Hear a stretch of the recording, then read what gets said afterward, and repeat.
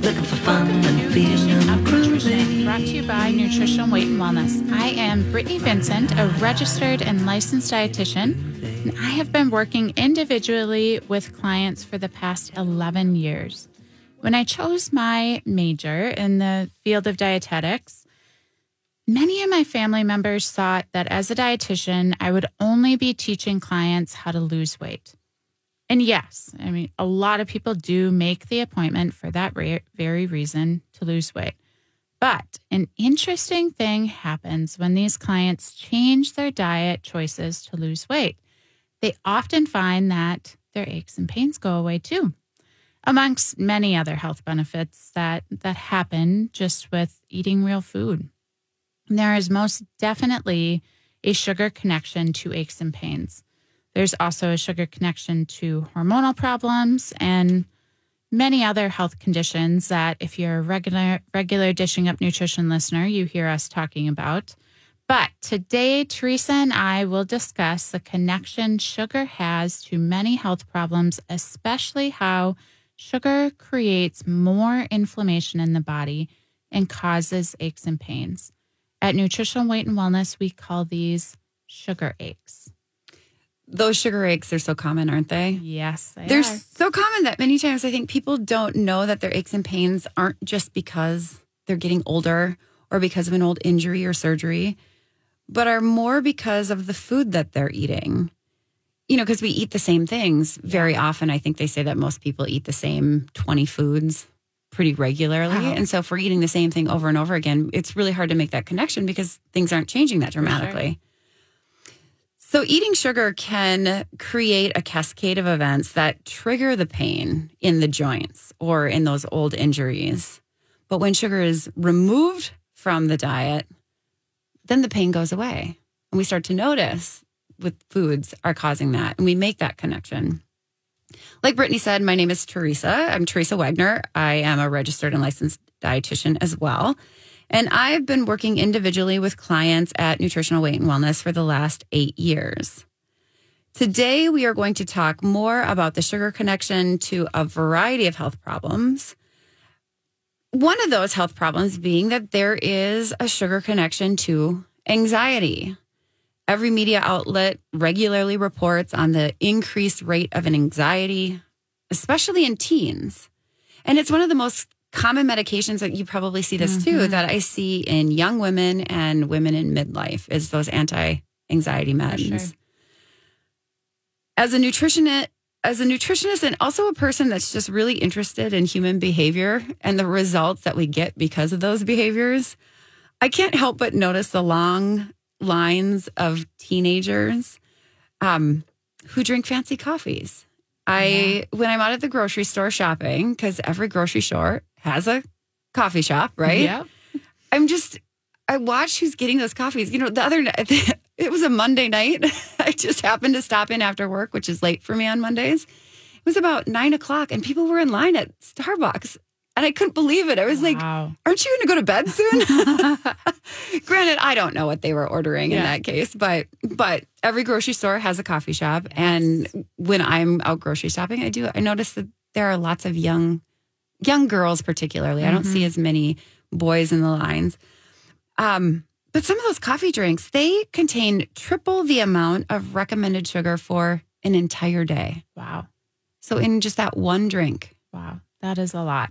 And I liken it to, it's dessert in a cup, right? It really is. If there is 68 grams of sugar in your coffee, that is dessert. Without a doubt. Equivalent of dessert.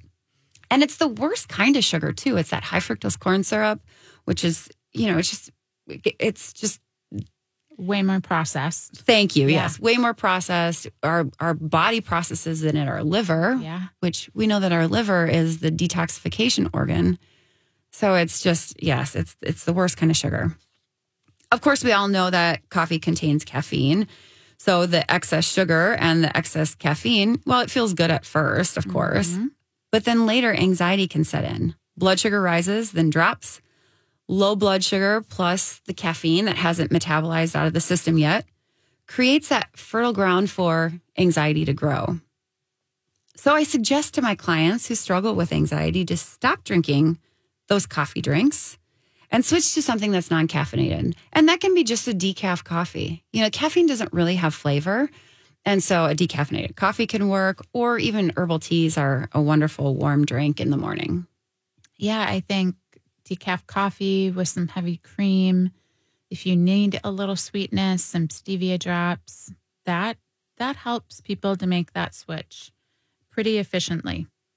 And so sugar causes aches and pains and discomfort all throughout the body, including, some might notice it in their knees. Some might notice digestive discomfort. And there is even a direct connection to sugar and memory problems. In fact, it is called type 3 diabetes. High blood sugar in the brain has a way of affecting your memory. So here's a question for our listeners. Have you noticed your word recall or your functional memory is worse after a weekend of eating sugar? Or have you noticed that you have more aches and pains after a weekend of eating sugar? I think many of our clients, they've made that connection between sugar and digestive problems. I hear, my acid reflux comes back when I eat sugar, or my diarrhea is back from eating sugar. But as you said earlier, Teresa, sometimes it is hard to make all the connections of how sugar impacts our body. Especially if you Google heartburn and what causes it, sugar is not going to come up. That is so true. Yeah. And, our clients, once they make those connections, it's way easier to then work hard at getting rid of sugar.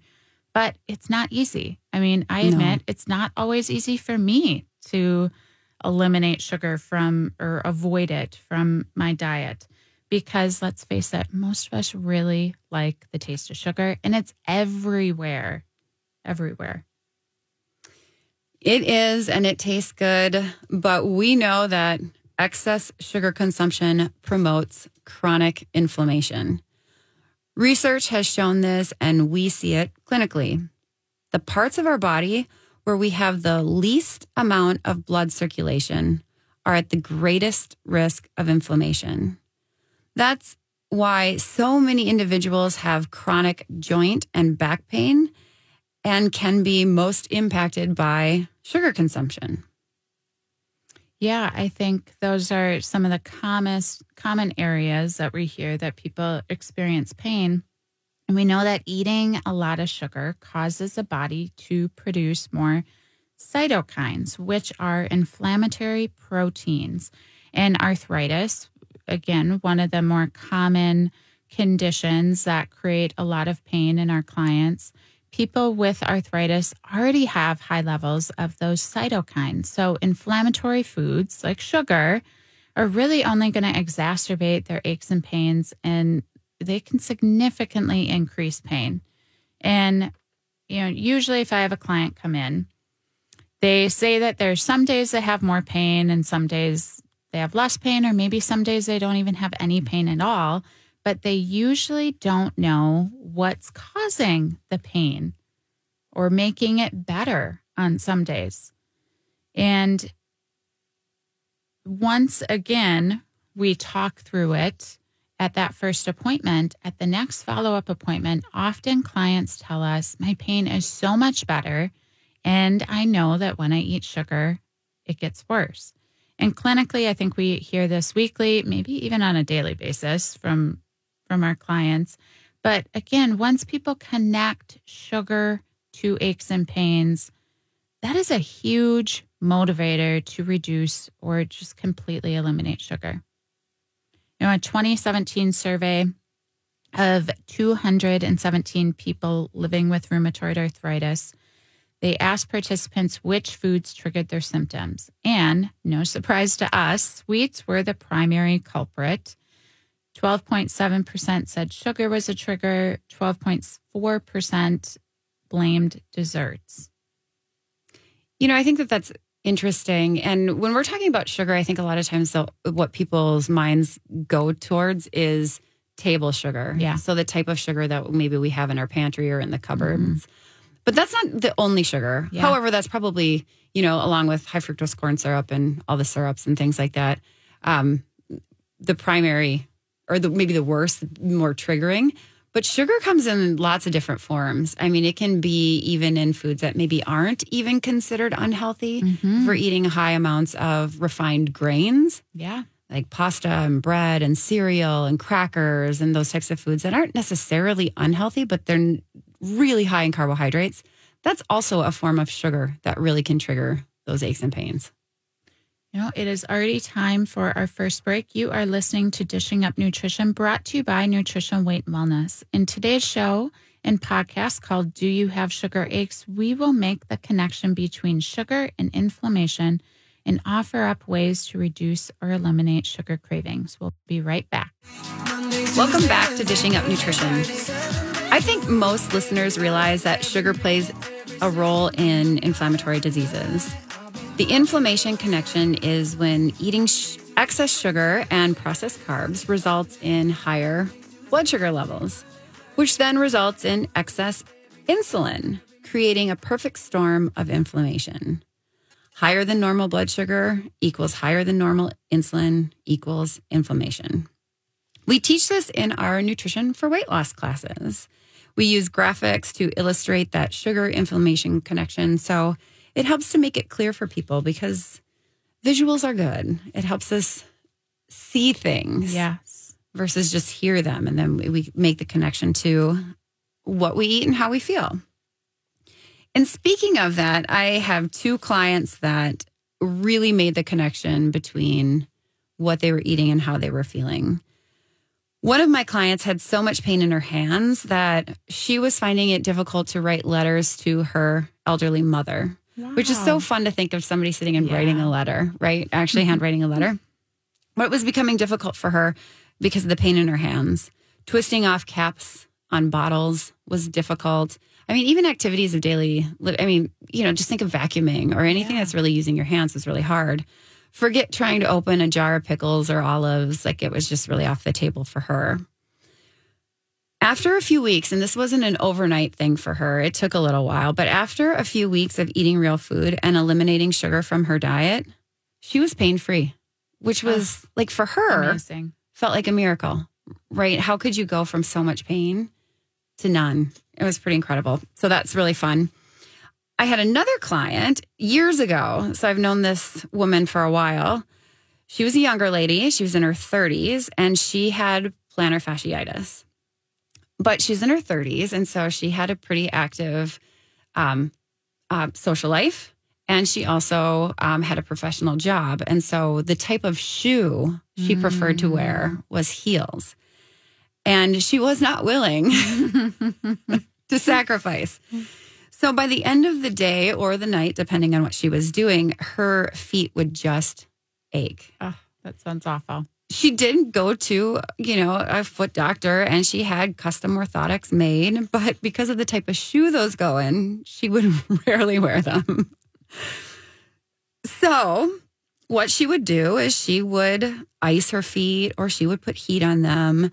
She would ask her husband to massage her feet, or she even bought like this contraption, this like sort of machine that she could put her feet on and it would like rub her feet for her because it was so painful.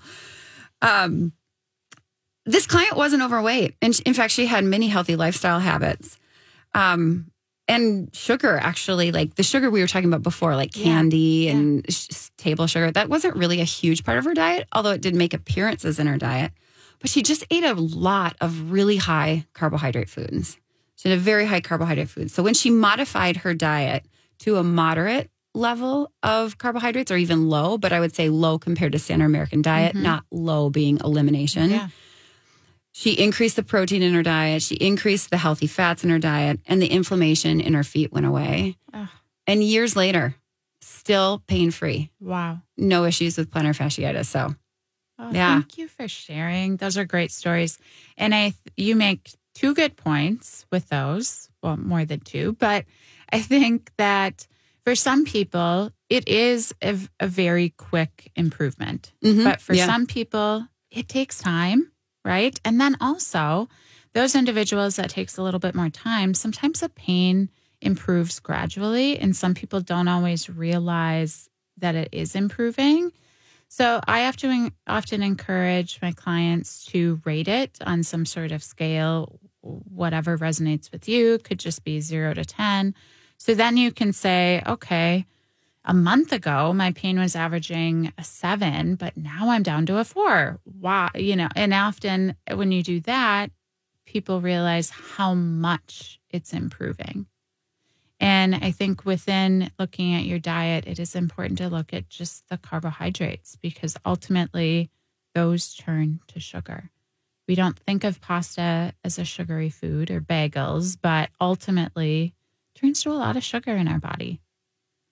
And speaking of sugar, we are starting a sugar challenge, and this is new. It's a 28-day sugar challenge. And Teresa, you created the content for this, right? And then you are the one in the videos, which is super cool. So tell us more about that. Yes, I'm so excited. We have been planning this challenge all summer. So it's been it's been on my mind for a while, and I'm really excited that it's launching this coming week. As you said, it's a 28-day challenge, and its purpose is to help people to break the addictive bonds of sugar. It can also be a fun and interactive way to get eating habits back on track, especially after the summer. I feel like we think that summer is going to be an easy time to eat well because salads taste good, the fruit's good, all this stuff is good. But there's so much in the summer. It's so busy, and there's lots of fun food involved in the summer as well. So this can also be just a really great way to get back on track. And for people who, if they don't feel like they have the time commitment to give to a class, this is less of that sort of time commitment, I would say. So in the challenge, it is 28 days or 4 weeks long, and each week builds on the next. So the challenge keeps evolving as we're going. So it's not, we don't just start it and then do the same thing the whole time. It builds on itself and it evolves. Each week, there is an education component via 3 to 4 video modules, and those modules are about 10 minutes long. So we broke it up like this, so this way you can fit it in your life a little bit easier. You're not committed to sitting down for a half hour or longer to watch something, that you can watch them in smaller increments when it fits in your life. During the challenge, what we're doing is we're setting up goals and putting systems into place to achieve those goals. We have designed simple and fun ways to track progress, to keep you on track and motivated, because what gets measured gets managed. And I feel like tracking is just so good for that. You can watch your progress as you're going. The challenge is completely online, so anyone, anywhere can participate. Even though it's online, participants have the ability to create a community with fellow challenge participants through the use of a private group chat function and live Q&As on Thursdays. Those lives will be recorded, though, so if you can't attend at that time, you can still be involved that way if you wish. We have done 5-day challenges in the past, but we'll talk about that when we come back. You are listening to Dishing Up Nutrition. We are going to be talking more about how to get your sugar cravings under control. We'll be right back. Welcome back to Dishing Up Nutrition.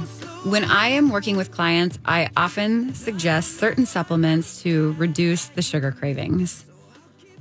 The first one on my list is Bifido Balance, which contains the probiotic Bifido bacteria. Lots of B's there. Yeah. I often suggest taking 2 to 3 Bifido Balance capsules before each meal. Bifido bacteria reduces sugar cravings by crowding out the bad bacteria in the small intestine. And what's interesting is that bad bacteria loves sugar and creates cravings. And we do discuss this connection in the Breaking Up with Sugar Challenge, or the 28-day challenge, in week 3. And there's this fascinating connection on how our microbiome plays a role in sugar cravings. The bacteria themselves crave sugar, so they make you crave sugar. It's wild to think about. And if you don't feed them, they work to make you feel miserable. And you don't feel better until you eat sugar. It's just crazy. So those bacteria have a mind of their own. Before break, I was saying how we have done 5-day challenges. We did 2 5-day challenges in the past. And it was really just kind of incredible how people had such amazing changes in such a short amount of time. So I'm just really looking forward to seeing what 28 days can do. Yeah, that'll be really, really exciting to hear all the success stories at the end of it. And I think that a lot of clients today, they're concerned about brain fog, word recall, and just losing basic functional memory. And we do know that foods that weaken your memory and create sugar aches are also foods that contain bad refined oils, such as vegetable oil, soybean oil, corn oil, canola oil. Those are very processed oils, really don't have any nutrients to offer us and create a lot of inflammation. Whereas foods that support good memory are natural fats, such as butter, olive oil, avocado oil, coconut oil, regular avocado, nuts, olives. And we also need these healthy fats to lubricate our joints too, and just for our cells to work efficiently.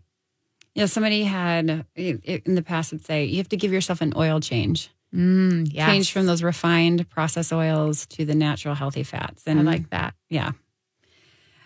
As we know, the typical Western diet is full of processed foods. I mean, it's everywhere. It's the whole grocery store, basically, except for the perimeter. These foods have excess sugar and flour and can alter the brain pathways we need for learning and memory. Those fast food meals, the Friday night or any night of the week pizza, can actually affect the prefrontal cortex, which is the part of the brain that's responsible for decision making and for social behavior.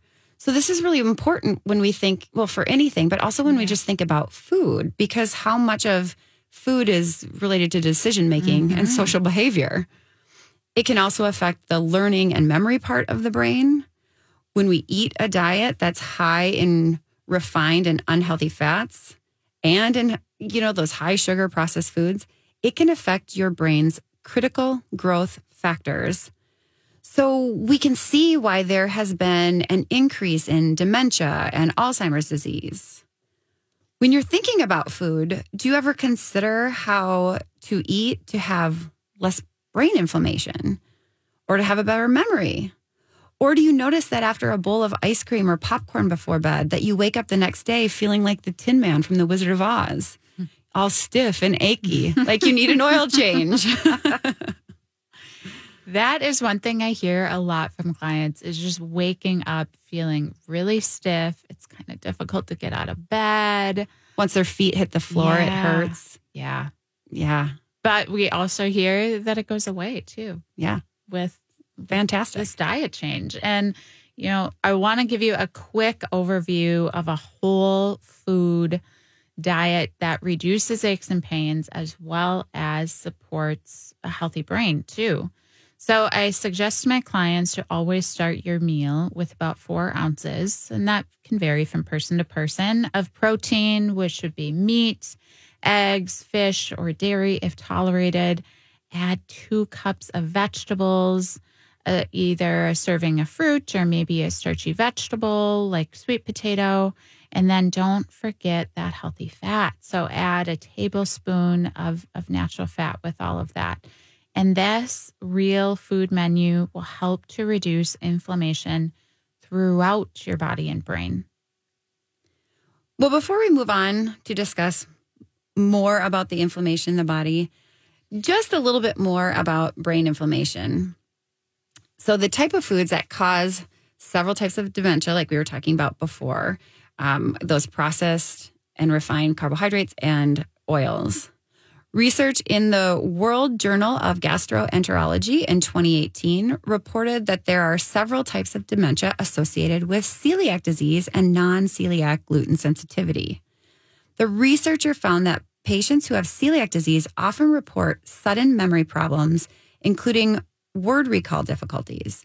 And I have a friend actually who has celiac, and when she went to college, her freshman year, her grades actually really suffered because gluten was unintentionally sneaking into her diet as she was adjusting to living outside of her parents' house and into a dorm situation. Wow. The brain fog made studying and test taking really difficult for her. So I explained to my clients who are gluten sensitive that it's risky behavior to to not follow their gluten-free diet. They may not have intestinal problems, but down the line, they may have serious memory problems. For many, that sandwich at lunch or the pizza crust may be the cause of the inflammation in their joints and in their brain. I find that people who are gluten sensitive really thrive with going to support, with counseling, to get that direction, to remain on a strict gluten-free plan, meal after meal, day after day, month after month. So having that ongoing support is really helpful for them. Yeah, I absolutely agree. And I'm glad you brought up the fact that individuals that have gluten sensitivity or even celiac may not necessarily have digestive symptoms, because sometimes when I suggest that a client try to go gluten-free to reduce inflammation, I hear, well, I know I don't react to it digestively. But for some people, it affects, like you said, more your brain or creating aches and pains. There's a huge connection with gluten and arthritis. I see that a lot with clients. And I have found that it is important, if to remain gluten-free, to just have kind of a stockpile of go-to recipes that you enjoy. And I just talked to a client about this the other day. I think a good starting point is, what are some foods or meals that you love that are naturally gluten-free? So it's taking more of a positive spin on it, and you're not necessarily feeling like you're missing out on things. Focusing on what you can have versus what you can't. Yeah. So important. We don't like the idea of restriction any more than anybody else does. No, absolutely not. So here's one recipe that's really easy, very satisfying. You can cut delicata squash into rings, lay it in a glass casserole dish, sprinkle with avocado oil over the squash, then add some sliced apples, sprinkle with cinnamon, and bake at 350 degrees for about 30 minutes. So this is a super easy, gluten-free dessert type food that also has some vegetables. You could turn this into a complete balanced meal by just adding some chicken, maybe some cauliflower, and then it's a one-pot dish for dinner. Yeah, and it's so easy. So good. I love this one. And it's very timely because squash is coming into season. So that delicata squash, it's harder to find. Yeah. As now you can find it. And apples, right, are in season. So this is a great way to use those apples in a sweet way, but not maybe actual dessert. Yep. And we have a lot of these simple recipes on our Weight and Wellness website. So I would encourage you to check them out. And I think that all of our recipes are naturally gluten-free. Yeah, I think so. Yeah, I think so. I think we used to have a couple that weren't gluten-free, but I don't think they're there anymore. So I think I think they're all gluten-free. Which is helpful. Mm-hmm. Now, thinking about food choices and yourself, do you have sugar aches? Maybe you have stiff joints, achy muscles. Maybe it's more like migraines or asthma, or even cramps associated with your menstrual cycle. If you feel achy all the time, you start to turn down golf games or working in your garden or playing with the grandchildren or anything that really requires physical activity. And that's not good, because we know that in order to maintain a healthy body, we need to maintain our ability to do physical things, maintain our muscles, maintain our cardiovascular health so that we can exert ourselves. And then people mentally also just feel like they're really missing out on things. Yeah, nobody wants to feel old. And nobody wants to miss out on anything. Yeah. So there's that aspect of it too. And, of course, we know sugar, flour, those refined factory fats, and alcohol can all increase inflammation in your body and your brain, but lack of sleep also increases inflammation. Dr. Matthew Walker, author of Why We Sleep, wrote that sleep is the foundation of our health.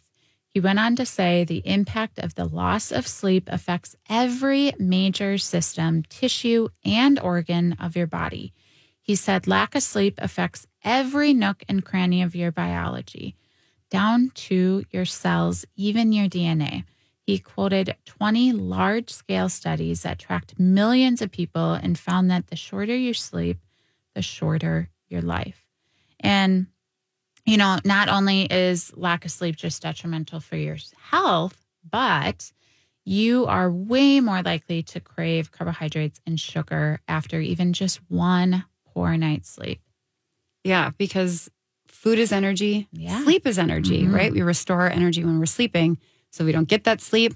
We look to food for energy. And there's nothing better than sugar to pop you up when you're feeling sleepy. And also with sleep too, when we're low on sleep, and I believe this is in his book too, is that when we're low on sleep, our perception of pain increases.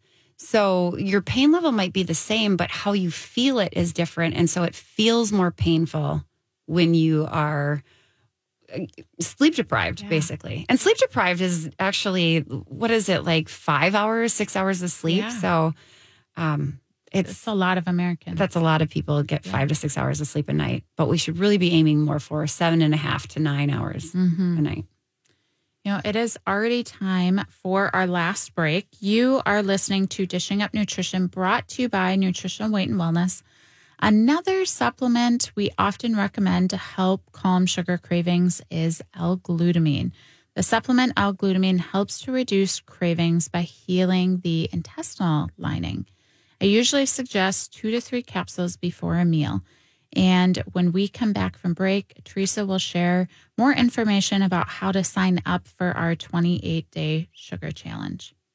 We'll be right back. Welcome back to Dishing Up Nutrition. The 28-day sugar challenge, which I keep talking about because I'm so excited about, it starts on Monday, September 25th. So that's in 2 days. If you are listening live, you have today and tomorrow to sign up. Registration closes at 9 p.m. on Sunday. So in this challenge, I'll take you through those 28 days to give you the knowledge, support, and accountability to break up with sugar. And just think how great you're going to feel after 28 days of avoiding sugar. So being sugar-free, that might be your answer to breaking the inflammation cycle and this aches and pains that we've been talking about. So join me as we take this journey together. If you want to sign up, head over to our website, weightandwellness.com. The link to the sign up is on that main page. It's this girl, looks like she is kicking a donut. I love that graphic. So it's pretty easy to find. It's right on that main page. Or you can call the office to sign up as well. That number is 651-699-3438. So throughout the show, we've really established that sugar creates inflammation. It increases aches and pains throughout the entire body. But let's talk about how you can start to reduce sugar from your life. And I think the first part is really awareness. Yeah, I think awareness is key, right? We have to know what we're eating and what's in the food that we're eating. And so that takes some investigation. We need to really dive a little deeper instead of just, because so much of what we eat is habitual and what we have always been eating. And so we've probably stopped reading the labels. We just, as we're shopping, we just grab things because that's what we buy. And so it's time to start looking at the labels, seeing what is this food made of? Is there sugar in it? How much of it is carbohydrate? Yeah. And really what we tell people if we're looking for numbers is that at meals, we want to stay at right around 30 grams of carbohydrate total for that entire meal. Within that total, though, we're assuming that you're having 2 to 3 cups of vegetables. So then it really just leaves about 15 grams of carbohydrate for those more concentrated carb or higher carb foods like fruits and the starchy vegetables and things like that. So really becoming aware of what we're eating and drinking as well. Yes. How much sugar is in this food? Yeah. And I'm glad you gave specifics to the 30 grams because 30 grams of carbohydrates from pasta or bread versus 30 grams of carbohydrates from those fruit or starchy vegetables plus the 2 to 3 cups of vegetables, that impacts our body very, very differently. And I think that also just being, maybe you jot down what you're eating for a few days because it's the awareness of what are you mindlessly grabbing? I think that we've all been guilty of that, right? You don't really think about it. You're eating out of boredom. Like you said, so much of what we eat is habitual. So first, just getting that awareness of how much sugar, how many carbs are you really eating?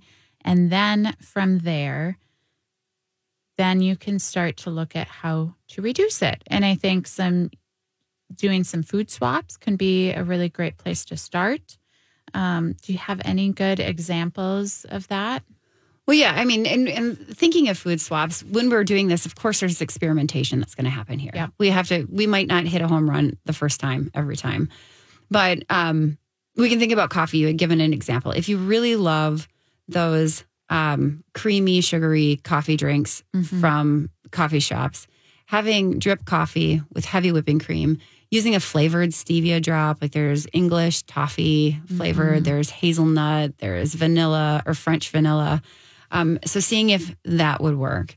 If you're a person who is a salty snacker, if you like your carbs covered in salt, like potato chips and French fries, perhaps you could switch over to something that is still salty, like like maybe it's dry roasted salted almonds, pistachios, just anything like that. That's kind of got that crunch like you have. It's got that salt like the potato or the fried potato has.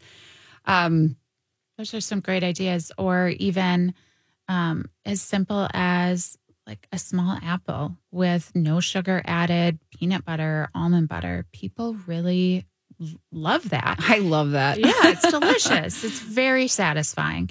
And having these food swaps kind of planned out, if you know that you have a craving every afternoon or after dinner, or maybe it's not necessarily a craving and it is just purely habitual, which I hear that from a lot of clients. Yeah.